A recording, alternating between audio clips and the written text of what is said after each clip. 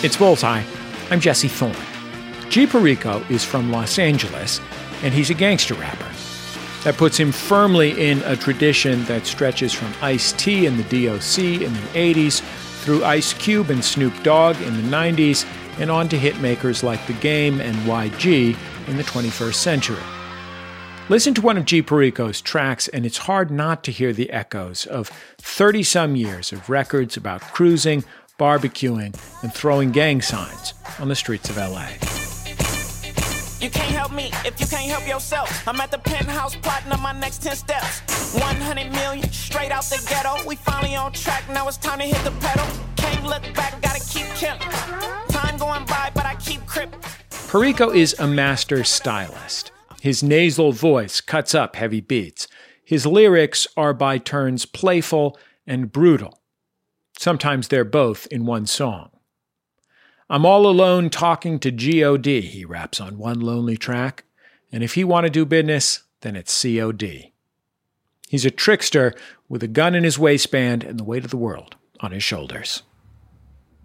G. Perico was born Jeremy Nash. He grew up in South Central L.A. His life was hard.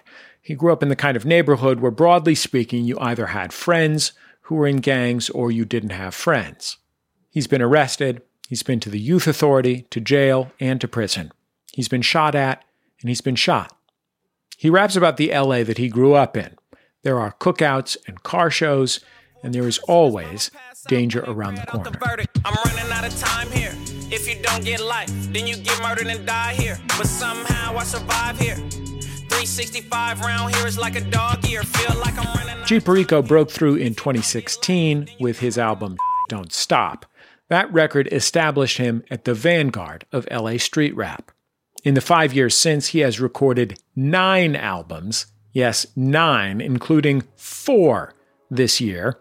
The latest is called Play to Win. Here's a single from it called Spaz. Spazzed out, the homie pulled his gat, then he blacked out. Clapped out, jumped in his Benz, then he smashed out. Crash out, them CA-exempt car tags out. She always talking about these millions, oh what's that about? Cash flow, if you ain't got it, you go flat, bro. You blew all the money, what the fuck you do that for? Mastros, want the butter cake and the Wagyu. I ain't gotta do it, shit, my little niggas a pack you. Initiated, got my hood tatted, it's a G. Perico, welcome to Bullseye. It's great to have you on the show. Hey, thanks for having me, man. I think this is great. You're the first one rapping about butter cakes on wax, putting down the butter cakes versus. I think so. I've never heard that. The butter cake is amazing. You like butter cake? You know what? Like an okay butter cake is fine, but a good butter cake, you're like, this is the greatest thing I've ever eaten in my life. Yes, definitely. That's so true. That is so. I made a butter cake out of a Cook's Illustrated recipe book or a Cook's Country recipe book, like How'd it come out? Southern Favorites. It was hella good. Okay. It was hella good, G. That's what's up. Yeah. It was a good cake. I love butter cake, man. And I'm not big on sweets, so anybody that know me know, like, if I'm talking about sweets, I love it. Okay, so tell me about, you're from Los Angeles, where we're sitting right now. Yes. Tell me where in Los Angeles you're from. Like South Central, the east side of South Central. So basically on the other side of the 110, east of the 110. That's a very Los Angeles thing to specify where you live relative to the different freeways. The freeways pretty much, I think the 110 freeway pretty much divides South Central because it runs, that's like the South Central freeway basically. And it divides, not from a technical standpoint, but just from, just how everybody look at things. It divides the east side and the west side. Now, if you want to get technical, one more block separates the actual city, but, we use the 110 as reference. What were the distinguishing things about the neighborhood that you grew up in? What was different about your neighborhood than 2 Over or 2 Up or whatever? Honestly, the only thing different would be the individuals because, Los Angeles, the culture is the culture. It covers the whole, the inner city of Los Angeles, South Central, Compton, Watts, all of that. The culture is similar for blocks and blocks and blocks. The only difference is the individuals. You know what I mean? Who did you grow up with in your family? I actually grew up, I'm a granny's kid. 80s baby. I was born in 88. So a lot of us grew up under grandma. I think to this day, like a lot of like black kids grow up with their grandmother. And, you know, my mom's was around a little bit, you know what I'm saying? Well, I'm not even going to say a little bit. My mom's was around. She was just being her, you know what I mean? And then my pops was in and out of jail. So I had a stepdad, you know what I mean? I'm a stepchild. I'm like, I honestly feel like the Cinderella story, you know what I mean? Because I was like, when you look back at it, when I was going through it, it wasn't bad. But when I look at it, I'm like, damn, they used to really treat me like What do you mean when you say that? Like, my step-pops used to talk to me crazy, man. Like, he was just... I try to give everybody the benefit of the doubt in every situation. You know what I'm saying? So, because I used to be, like, so zoomed in. And if I'd have stayed that way, I'd just be angry at everybody. I wouldn't be getting nothing done with my life. So, zoom out a little bit and just look at the situation from a whole. All right, he's a dickhead. What made him a dickhead? You know what I'm saying? Even though he's grown and he should know better. But it's like... I prefer to just give people the benefit of the doubt so I won't be running around angry trying to kill everybody. You know what I'm saying? What was your grandmother's name? Bonnie Gwendolyn Stanley. What was she like? 32848, the sweetest, greatest person to walk the earth. She was awesome. Like, you know what I mean? She loved me to death. That was like the only person that I know that for sure loved me to death no matter what. And had my back for sure, without a doubt. You know what I'm saying? Never gave me any reason to question her. You know what I mean? And a lot of stuff she instilled in me, like, it went away for a while, you know, the street life, you know, you turn into a different person. But I'm happy she did because now it's coming back. You know how they say coming full circle? You know what I mean? Just a lot of love she gave me is starting to pour back out of my heart, you know what I'm saying? And I think if I wouldn't have had her, I'd be terrible. Like how I just said, I zoom out and I just look for the good in the shit. Or even if it's bad, we see why. Or even in situations I'm involved in that don't go right, I don't go straight to pointing fingers. You know what I'm saying? I just, well, maybe let me see what I did wrong. Even if it was the other person, like, you up all the way. All right. Let me just assume responsibility for that because I accepted you in this situation anyway. You know what I'm saying? So, you know, she gave me a lot of that. I know that you went to school at least partly outside the neighborhood, right? Yeah. For, like, I would say more than partly, about 70% of my schooling was outside of my hood. Was that different than other kids you knew? Yeah, it was honestly a blessing. I hated it at first. I cried and everything, like, no, please. But it was like the best thing that they could have did for me. How old were you when you started? I think it was like third grade or something like that, third or fourth grade. I came home and then my granny and them like, yeah, you're not going to school around here no more. You going to, I'm like, nah, please, my friends. Woo. And like ultimately, like that was the best thing because like it just taught me how to deal with other races, other cultures, how to communicate with people, you know, and how to just step outside of the box. A lot of my friends that didn't get that opportunity, they still haven't left. They don't leave that 10, 20 block radius. That's my hood. They don't leave that at all unless they're going to jail or going out to do something. And then if you run into them at one of my shows or, you know, like that or anywhere, they gonna look out of place, like, man, what you doing outside of the block? So I think that was like I thank my granny and my mom for that. You know what I mean? Where were you going when you were in third grade? I was going to West Side Leadership. I think it's called West Side Alternative now. It's like a block. It was sand on the playground at the school. So it's literally like one block away from the beach. You know what I mean? All the way up Washington and Pacific.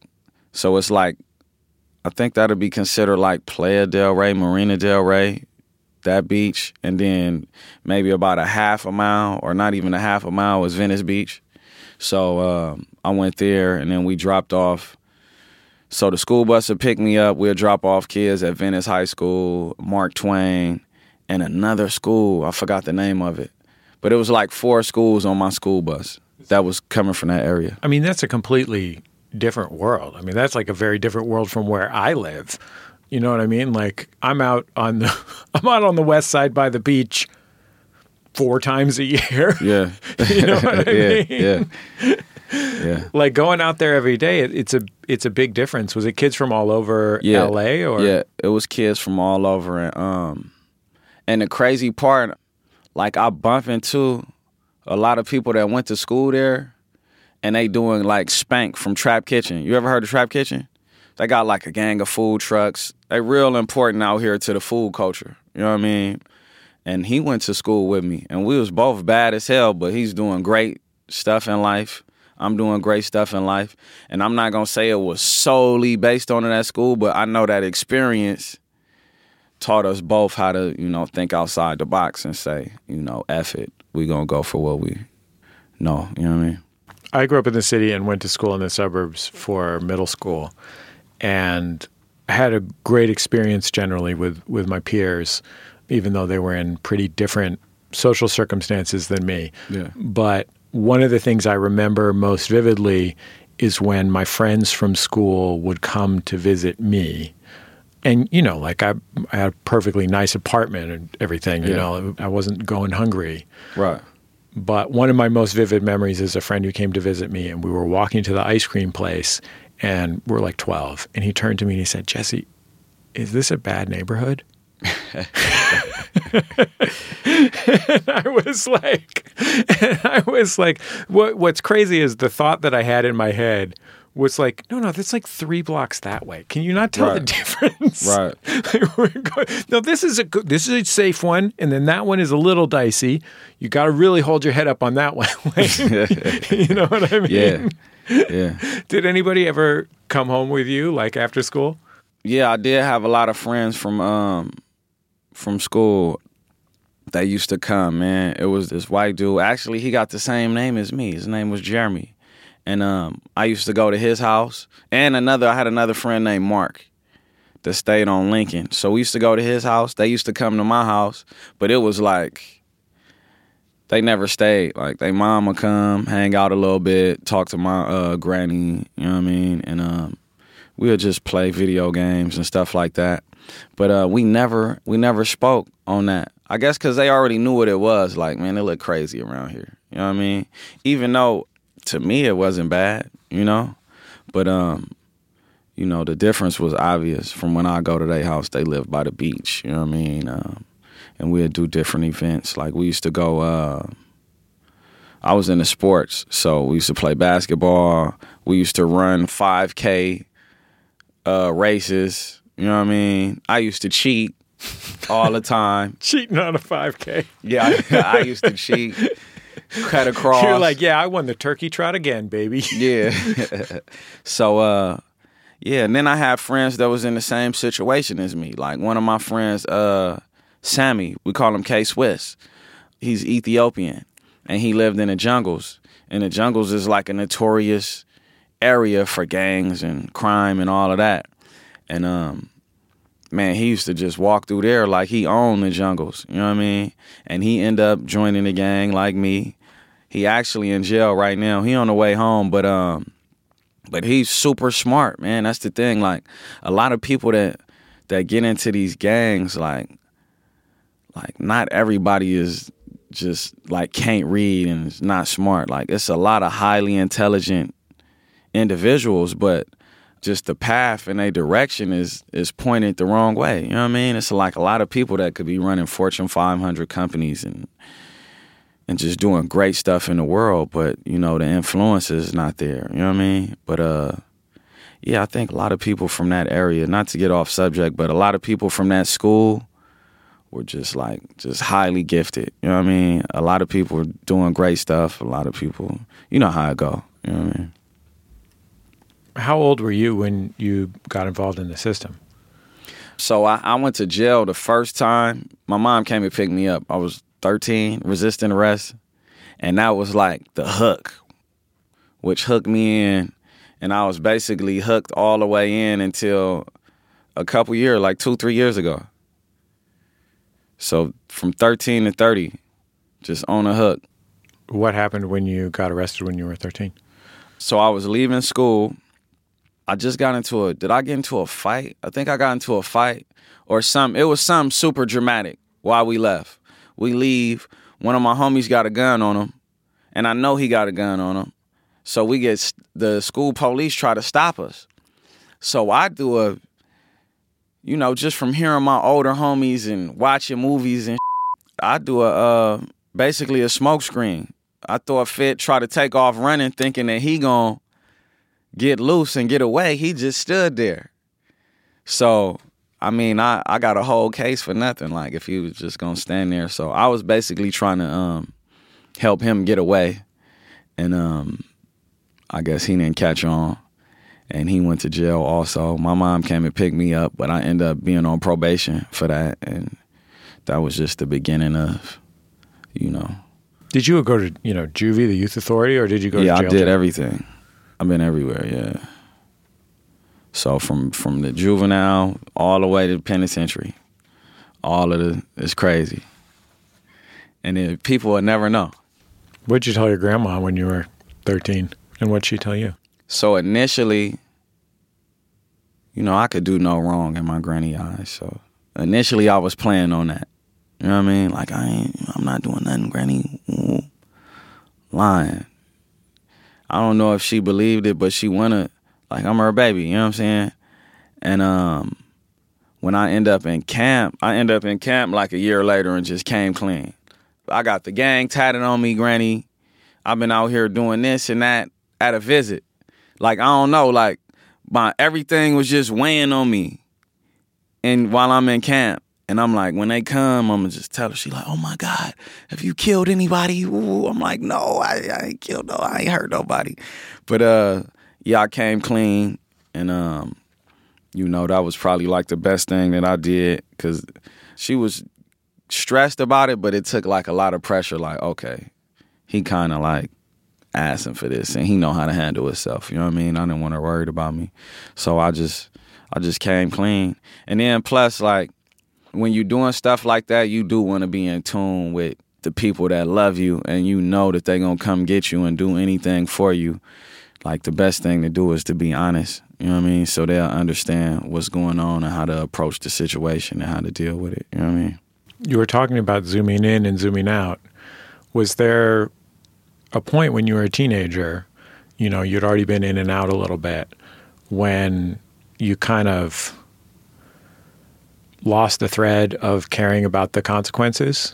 Oh, definitely. That whole entire time, I didn't care about anything. Like, my influences around that time when I was growing up, my influences from 13, like my direct influences. Before that, I had been seeing the older homies and watching them from afar, and they had kids my age, and I'd be playing with them. But like around 13, like, bro, all my influences were like serious, hardcore criminals, killers, people that back then, like, you'll kill somebody and get 7 years for it. So around this time, 01, 02, around off up in there, like, a lot of my homies from the 90s was just getting out for murders. They was just getting out of youth authority from doing 7 years for murders. So these is my influences. You know what I mean? People basically telling me, like, if you not active, then, you out. And who want to be out? You know what I mean? So if you're not doing all of this criminal shit, so I just became fully engulfed in the criminal lifestyle and the criminal aspect of not caring about anything. Like, that version of me, I would be scared of him. Like, and I look like an innocent little small cute kid, but just pure trouble. You know what I mean? And I was smart and understood everything, but the influence just led me, and just wanting to be a part of something just led me to not caring about anything. Like, to kind of like going to jail and being a rider is what we call it, was like the goal. You know what I mean? Yeah, I mean, it's funny that you mentioned that you're not a huge dude. No. I'm sure you were skinnier when you were a teenager. There's this DJ Quick lyric that goes, I ain't no big buff dude, I'm a rap singer. Exercise one muscle. Look, you hear my strap finger? You hear that click? Boy, I got arthritis in that thing. But I mean, that is like sometimes when you're a littler dude, like you have the choice to either try and hide or just be a little more wild. Right, and that was my option. My option was to be the most wildest, because I was never big, but I mean, you know, going in and out of jail, I was kind of like muscular, but still skinny, strong and muscular, but still skinny and small, short. And, you know, for people to take me serious, and then I was like a handsome, pretty boy dude, you know what I mean? So I had to wild out and just do a lot of irrational things. I want to play a song from L.A. Summers, which is one of the EPs that you put out this year. Yeah. It's called Today. Today. Yeah, I've been grinding. You was a little kid, I was outside sliding. Jumping out of Honda Civics with pistols. Had a 22, but I treat it like a missile. Pray for all the troops that's missing. This rap game, I ain't think fair to be dissing. I'm paranoid, so I got the click, boom, pow. Just say I'm cute, but I don't ever smile. I'm always in my rear view when I'm in the street. Can't let a get the drop on me. I got property, I speak properly. Remember the last time you have a verse, I think it's on that song, where you say that you still have hate in your heart for the dudes from the other side. Yeah. And then you say that I think it's your childhood still got you traumatized. Yeah. And I found that verse very moving. Yeah. Because it's a song, you know, like the verses take the form of like a gangster rap record, you know, it's about how ready you are, but it's also kind of a memory song. Maybe it's the beat. And it's about not being able to let go of looking over your shoulder. Of course. Which is like the simplest description of PTSD, right? Like it's like when you're traumatized, your body lives the trauma whether or not you're in the trauma or not at that moment. Definitely. You know, you're in your 30s now. Is that something that you still feel? Definitely, man. It's just because this situation and what's been going on is nothing new. So when I was a little kid, it was homies my age already that already been through the ringer, and some of them was doing like great in life and still got killed. You know what I mean? So me knowing that and understanding that, like, it's never safe, you know? And past experiences, like when you see people get killed or you've been shot or next to somebody that's been shot up, like it's all of it is like for really no reason. Like when you think about it, it's like we could have just had a conversation, or if we couldn't have came to a conclusion, we could have just stayed away from each other. You know what I mean? But it got out of hand. So, and that's the wartime. You know what I mean? And just seeing that and being a part of that is definitely in the back of my head. Like, man, this at any given time, it's even when I'm in traffic. Like I can't when I'm driving. I'm so paranoid when I drive. I've been shot in the car before. You know what I'm saying? So, yeah, PTSD at its best. You know what I mean? We've got even more with G. Perico still to come. After the break, he'll tell us about the time he spent 15 months in jail and what he learned on the inside. It's Bullseye from MaximumFun.org and NPR. Somewhere between science and superstition, there is a podcast. Look, your daughter doesn't say she's a demon. She says she's the devil himself. That thing is not my daughter. And I want you to tell me there's a show where the hosts don't just report on fringe science and spirituality, but take part themselves. Well, there is, and it's Ono, Ross, and Carrie on Maximum Fun. This year, we actually became certified exorcists. So yes, Carrie and I can help your daughter. Or we can just talk about it on the show. Ono, Ross, and Carrie on MaximumFun.org. Welcome back to Bullseye. I'm Jesse Thorne. If you're just joining us, I'm talking with G. Perico. He's a rapper born and raised in South LA. He's profoundly prolific. This year, he released 4 records. This track, On a Sunday, is from one of those, L.A. Summers. I'm in a blue Chevrolet, snap top, super hot, new C8. That's all I need in this world of sin. Sunday night riding out with the click, beat hitting hard on 10. Dupree got a girl coming through, tell her bring friends. We pulling up in vests like twins. All these potholes in traffic almost cracked my rim. Slid up Broadway. There was a point when you were in your late teens that you went to jail for, I think it was 15 months. And it was I think, a gun charge, right? And it was just possession because you had been in the system before. You were like in an apartment that had a gun in it or something like that. Yeah. How was that time that you went to jail? Ended up being 15 months. I was only supposed to do 4 months. But I was just cutting up. Like, you got to make a name. It's like, when it's juvenile, nothing makes any sense. It's all out of... The only thing that makes sense is chaos. The only thing that gets respect is chaos. The only thing that people be like, hey, yeah, you know, whoop-de-whoop. Yeah, man, he hard. He a rider. Whoop-whoop. Is being dumb. So that was just me being just dumb and ignorant. Like, just acting out, fighting, not listening, just trying to act tough and show out and, you know, trying to get people to pay attention to me. Crying out for attention and trying to make a reputation, basically. And yeah, that was one of my experiences, man. I was terrible, man. But, you know, that's what makes the story. At what point then did things feel like that could be something different? At what point did you manage to pull some perspective? I think I always had common sense, but it was just nothing to look towards. You know what I mean? And then my homies had a studio, and you know, I always been great in English, like reading, excellent. I be the one kid that raised his hand to read every time, and I'm just having fun reading. You know what I mean? That was me, and writing stories and poems and everything. So, you know, I always excelled in just painting pictures and art also. And my uncle had a studio when I was little, so I grew up around it. So, and the crazy thing, I didn't follow his lead. Like, I followed the ignorant, crazy, the homies lead. And, you know, my homies had a studio, and there was a few people that I admired from the area that was rapping, and they was gangsters too.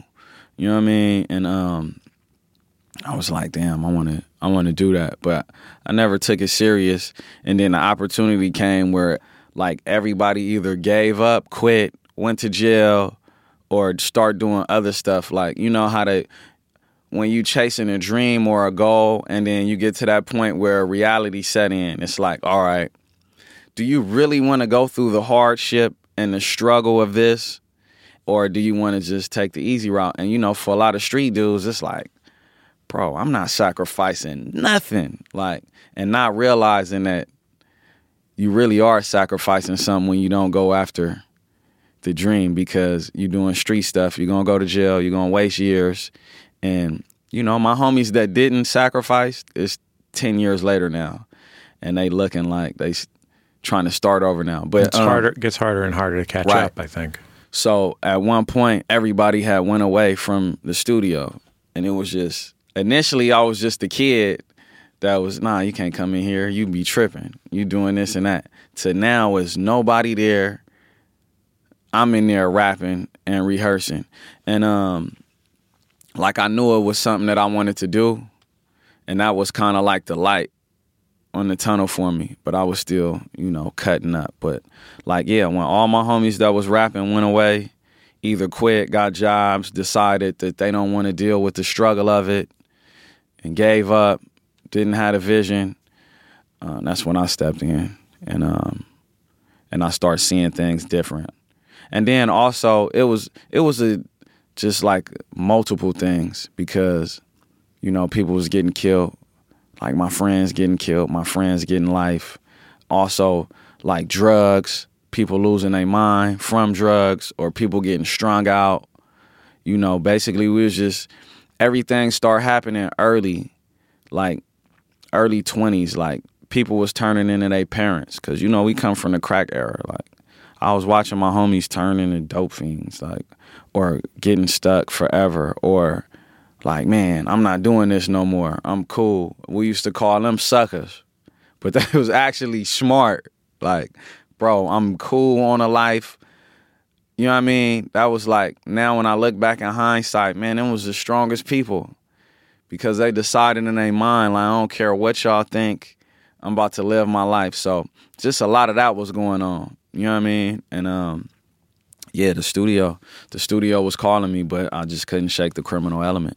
Were you already writing verses? Were you writing verses Yes. when you were a teenager? Yes, like I always, man, I got notebooks from the 90s, man, where I'm just writing poetry and whatever was on my mind. Like, it sounds crazy now, but like I always been into that. Like, that was like kind of like my escape from everything. Like, I'll be writing stories about stuff that didn't have nothing to do with nothing. Just, you know, but I never had the confidence or the courage to tell any of my peers about this. Like, it's just like the tough bravado, what we doing, you know what I mean? And when I finally did record something, man, everybody went crazy. And the same place that I was trying to prove something to and get accepted to, they embraced it, you know what I mean? And just gave me the confidence. So, like, I think my hood kind of like did like a few things for me. Like, it sent me on a spiral, crazy path, and then also gave me the confidence to do what I'm doing now. You know what I mean? To say, F it, let me go and do what I do. Have you written anything today? Not yet.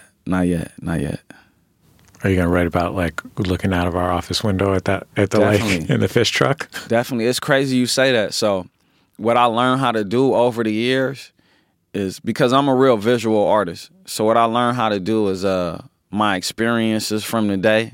I'll write a few of them down, and it'll either turn into a story or it'll turn into a rap song.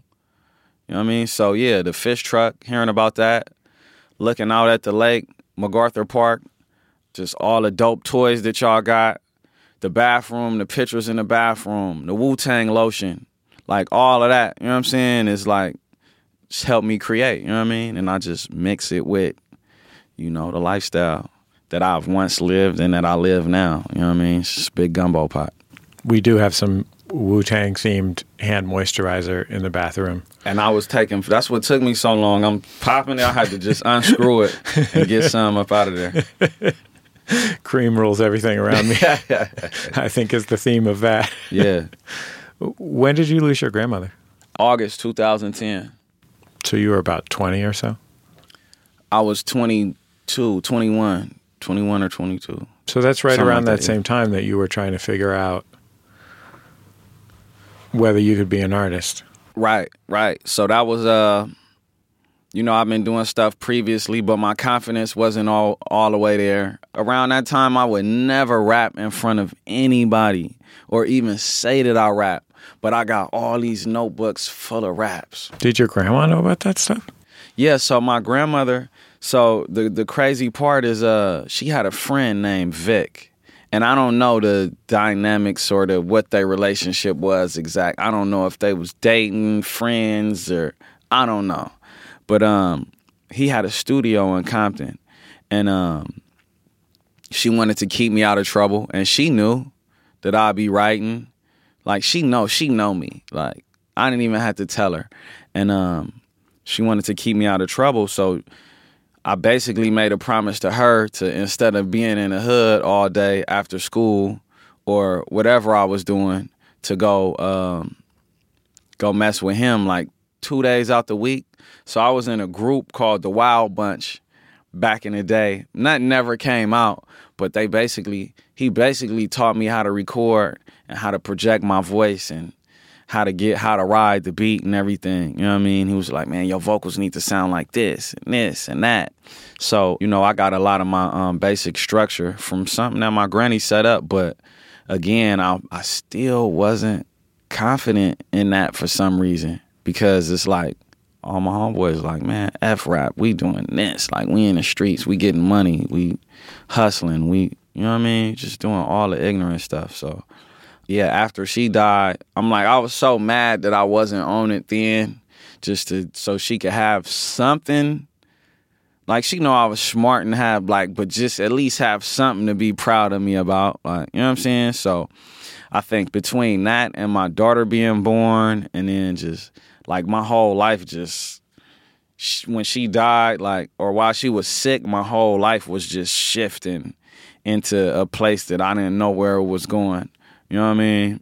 I just accepted everything and said, whoever don't like it, oh well. Whoever like it, that's what I'm gonna focus on. You know what I mean? So that's been my motto. Do you remember what the first verse was that you put down with the intention of like, this is going to be a record? I'm going to try and sell this to somebody? I wish I remember. I be seeing a lot of people that remember their first rap and everything. I don't, bro. Like, I remember the song, though. I played it. I remember I said something to the effect of me saying the story when I joined the gang and around the time and what the summertime was like. So it was like a real vivid thing. Let me take you back when everything changed. It was something to that effect.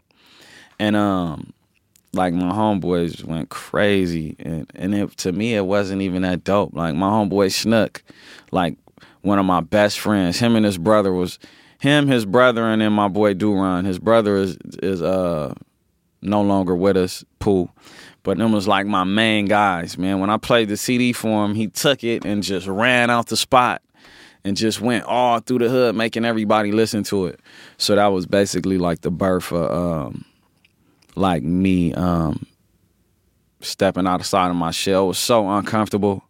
And then now, that's what made me learn how to embrace the uncomfortable moments, because that's when like something changed and something great is finna happen. So like when things get uncomfortable, I learned to love that part of the process. Like when everything is going fine and perfect, I'm like, oh.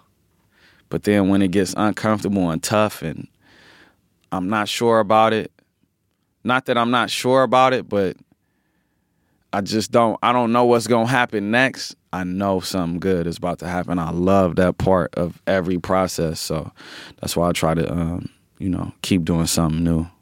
You know what I mean? Just to stay uncomfortable, because that's when I know I'm growing, you know? I want to ask you a silly question if I can.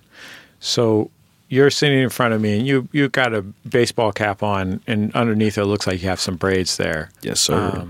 But you have demonstrated some pretty serious hairstyles over the years. Yes. I love hair, man. Not least of which is particularly glistening loose curl that you wore for quite a while. Yeah. Like a shoulder length-ish loose curl. Yeah, that's my MO, man. Like, so I had a homeboy named Lil Roach, Killer Roach. Like, he was old enough to be my dad. Like, his son is my age. I think his son is a year older than me.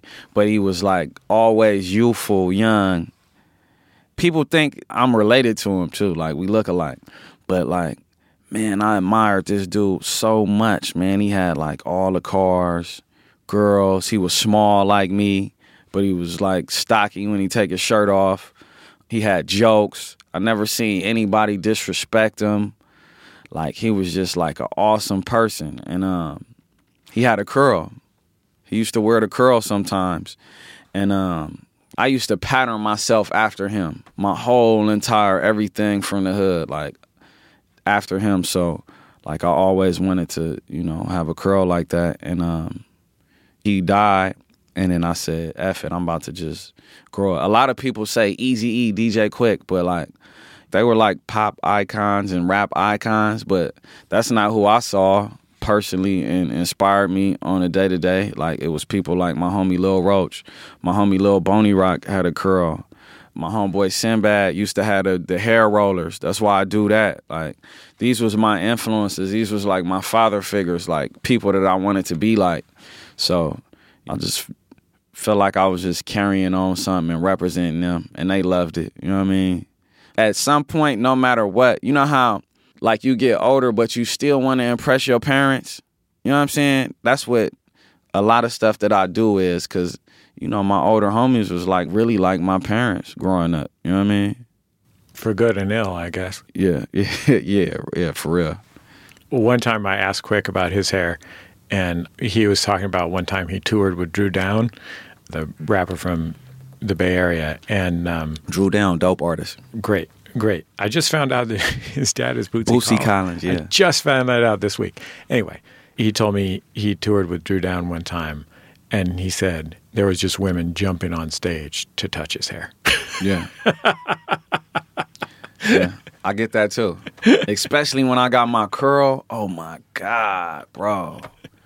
Like city that like never fails. Like I don't even gotta be, I could have the dustiest outfit. If I got my face shaved and my curl down, man, they passing out. Like, can I touch it? So many different artists and R&B people and just, I remember I was in a, was I at a holiday party? But I caught Beyonce pointing at me and laughing, like giggling. You know what I mean? I'm like, okay. But everybody like loves it. You know what I mean? Like, especially the females. There's a line on one of the songs from your record from 2016, which I guess we'll have to bleep the name of on the radio, but Don't Stop, where you say, Young King doing meat with my up teeth. It's straight up. Every time I hear that, I'm like pumping my fist in the car. Yeah, bro. It's like, I embrace what would naturally make you insecure because it's like, it's me. Like, hate it or love it. Like, it's people that's gonna, not like it, but we're not focused on them. Like, the people that love it, we're gonna embrace them back. We're gonna show love to them, and it's gonna spread like that. You know what I mean? So, like, just all my imperfections and flaws, like, it's not nothing that I hide from. You know what I mean? Because you'll be hiding from yourself, and then life just sucks like that. Like, and that's not something that I picked up from myself. It's something that I picked up from watching other people. Like, they just limit themselves from the world and so many different things, just based on, yeah, my tooth is chipped. I can't do this, and I can't sit in front of this because of this, and I can't do that, and I can't do that.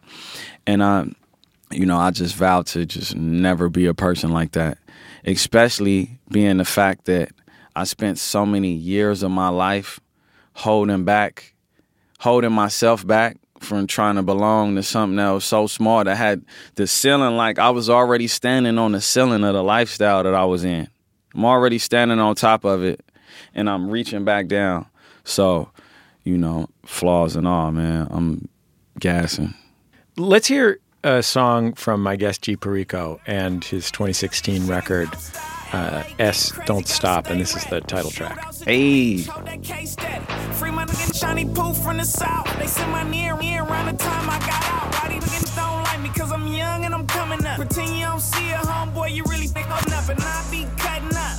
I'm in the street, get this cash and keep it way G. Young King doing me with my up teeth. Late night shootouts in my red Grand Prix. It back remind me of Jane Brady. Stop hating, y'all grown men acting like ladies. They banging like the 80s. I'm getting chipped, walk up, spread, hit the gas. So G, I want to ask you about the sounds of your records.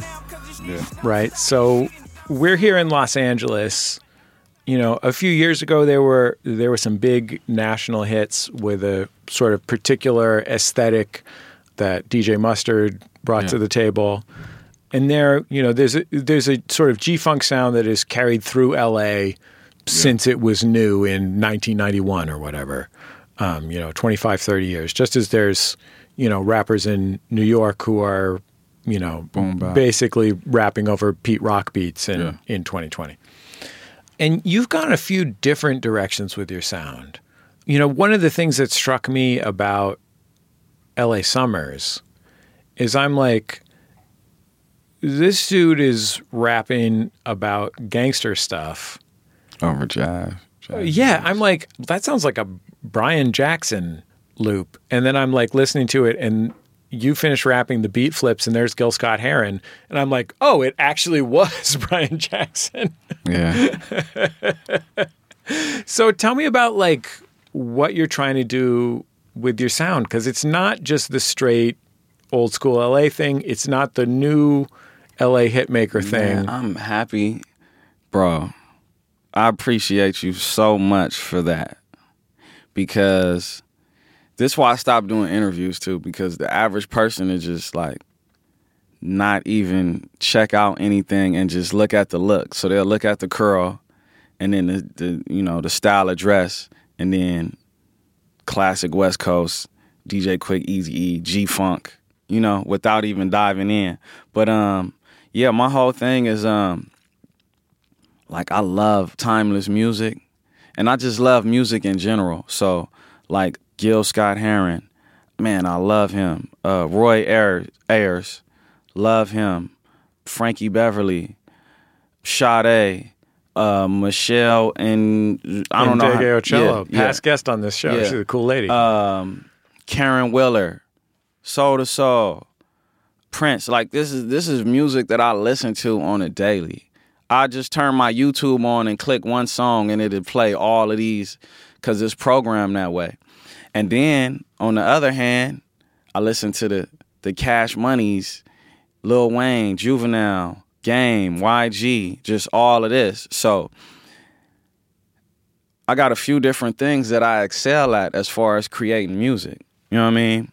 And this year I wanted to just make that clear. Like I can excel in a few different areas. You know what I mean? I could do the turn up, but it's a little bit different from the typical what's going on. And then I can do the smooth, which is a little bit different from the typical. And that is what creates the progressive street music that I'm going for. But my whole thing from the intro has always been, you know, if people zigging, I'm a zag. You know what I mean? And I think there's room for everything in the game. And I also feel like not enough people distinguish themselves. Like, you know, I could easily make a typical song and hit and be all over the radio, but that's not my goal. My goal with the whole music and the whole reason that I'm doing this, initially it was to, all right, I don't have anything else. I'm trying to get out the streets. You know what I mean? And then now it's like, it's more of a purpose. And I feel like my purpose for music, and then the reason why I choose certain things and just go so aggressively with it is because I'm for sure confident that if not now, like later, I will influence a whole entire generation, and it'll be people like in like a college course breaking down my lyrics. That's why I make sure that it's visual. I make sure that it's about a story and that we're going somewhere. And even with the dressing, not to get off subject, but like when I came out, you know, my favorite color is red. You know what I mean? I love wearing red. And I used to have an issue with that growing up where I'm from because it's Crips. And the color for Crips is blue. Yeah. So that had a lot to do with me acting out and trying to assume my own identity in that world. You have a tattoo on your forearm. I was just looking at that's a red. That's exactly. Red in color and says blue. Yeah, exactly. So when I start coming out, you know, I wear red. I like to wear all the latest fashion. But at the time, it was a lot of blood rappers out. And then everybody was fashionable. So, you know, what did I do? They zig and I zag. I went back to wearing all blue and then just dressing like a hood rat to establish myself and distinguish myself in this game. We'll wrap up with G. Perico after a quick break. Stay with us. It's Bullseye from MaximumFun.org and NPR. From the internationally acclaimed creators of Who Shot Ya comes the movie podcast Maximum Film, starring producer and film festival programmer Drea Clark as a woman bound by passion. I saw this 8 months ago on the festival circuit, and I loved it. Film critic Alonso Duralde as a man corrupted by greed. Why watch one Hallmark Christmas movie when I can watch 7? And comedian Ife Wadiwe as a man protecting a love that society simply won't accept. I think Pacific Rim is a perfect movie. And if you can't accept that, then I want you out of my life. From the makers of the movie podcast Who Shot Ya comes Maximum Film. That's right. We changed the name of our show to Maximum Film. But don't worry, we're still a movie review show that isn't just a bunch of straight white dudes. So tune into Maximum Film at MaximumFun.org or wherever you get your podcasts. Welcome back to Bullseye. I'm Jesse Thorne. I'm talking with G. Perico. He's a rapper from South Central who's worked with Freddie Gibbs, Kamasi Washington, and E40, among many others. He's released 4 records this year, the most recent of which is called Play to Win. Let's get back into our conversation.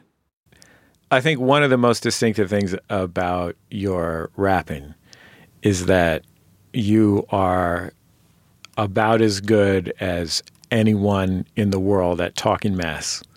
You know, like one of my favorite rappers of all time is Sugar Free, who's a rapper from Pomona. Sugar Free is my ultimate.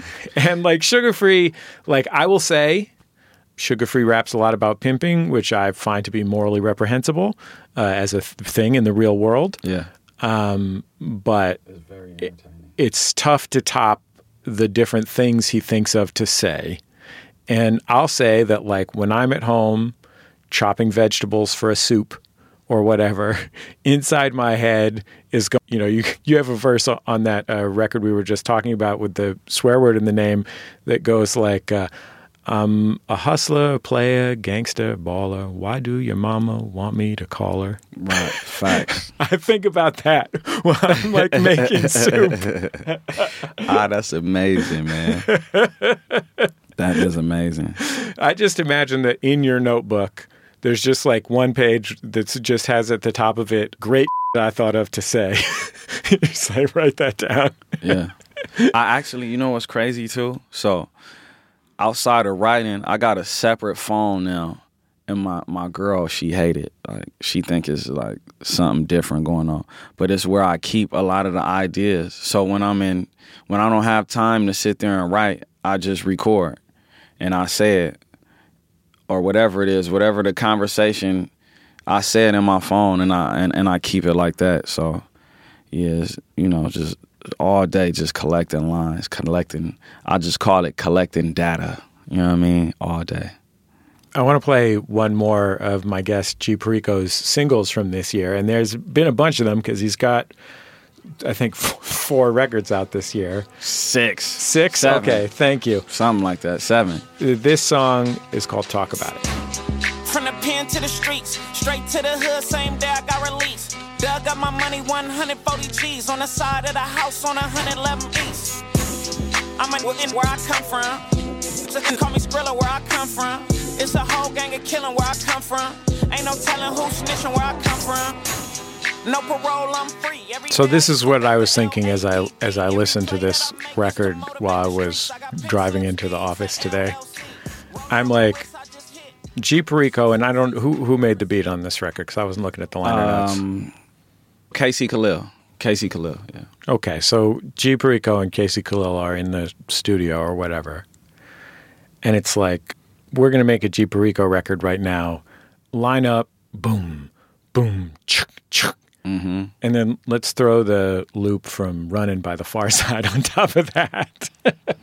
It's like the heaviest drum track in the world. Yeah. And then one of the great all-time, I don't know what you would call it. It was a hit record, so it's hard to call it an underground record. Bro, that's amazing. That's a timeless, classic, never ages, sounds new every time you listen to it. That's like, I think that's more than a hit. That record. That is like an awesome, that's in my playlist that play like daily. When I do my jam sessions, that's an amazing song. Far Side, Running and Passing Me By. Those are 2 amazing. Like it's beyond, because I think, with music, you got hit records, right? Songs that deemed hits. And then 2 years later, 3 years later, it's like you don't want to hear it. It don't feel new anymore. It was then. And then you got records like that. That's just like, you could just play it any time. 10 years from now, that song is still going to be amazing. The Far Side record that I love the most is a Fat Lip solo single that I don't know. I think it was for an album that never ended up coming out, but maybe it did come out, called What's Up, Fat Lip. And What's Up, Fat Lip? It's probably 5 or 7 years after they were really making hits. And it's just Fat Lip talking about being sad and nobody giving a shit about him. You feel like that in this sometimes? Definitely. The video is like a Spike Jonze video where Fat Lip is dressed up in a clown suit and he's just wandering around. Like just regular, like on the street, like the actual street, just looking sad. And just at one point, this little kid comes up and kicks him in the It's amazing video. Amazing video. I gotta check that out. Yeah, I gotta check that That's out. off topic though. Nah, that's dope. That's actually... I mean, the feeling that I had when I heard that Pharcyde loop in that song was like, there was a time very early on in Kanye West becoming a famous rapper. He was already a famous producer, but early on in him becoming a famous rapper, where I think it was him and Consequence rapped over the beat from Souls of Mischief's 93 Till Infinity. That's another amazing song, bro. I love that song. I'm from the Bay Area, right? So that was like, you know, there's like five songs that are perfect forever. You know, the 5 on It remix, and you know what I mean? Come on. And hearing them rap on that beat, I was like, oh, like, if you're from LA, like Runnin' is the 93 Till Infinity of LA, right? Like that is like the perfect, beautiful rap song. Like there's plenty of other great classic LA rap songs of other kinds. But when it comes to a record that's beautiful, that's it. That's like a home record. You know what I mean? Definitely. I love the Souls of Mischief. I did High Road Day a few years ago too. I was surprised when they called me for that. And I'm like, damn, y'all know who I am? Hieroglyphics have like a festival in Oakland. Yeah, that was dope. Let me ask you this. We talked a little bit about that feeling of always looking over your shoulder. Yeah. How do you sleep?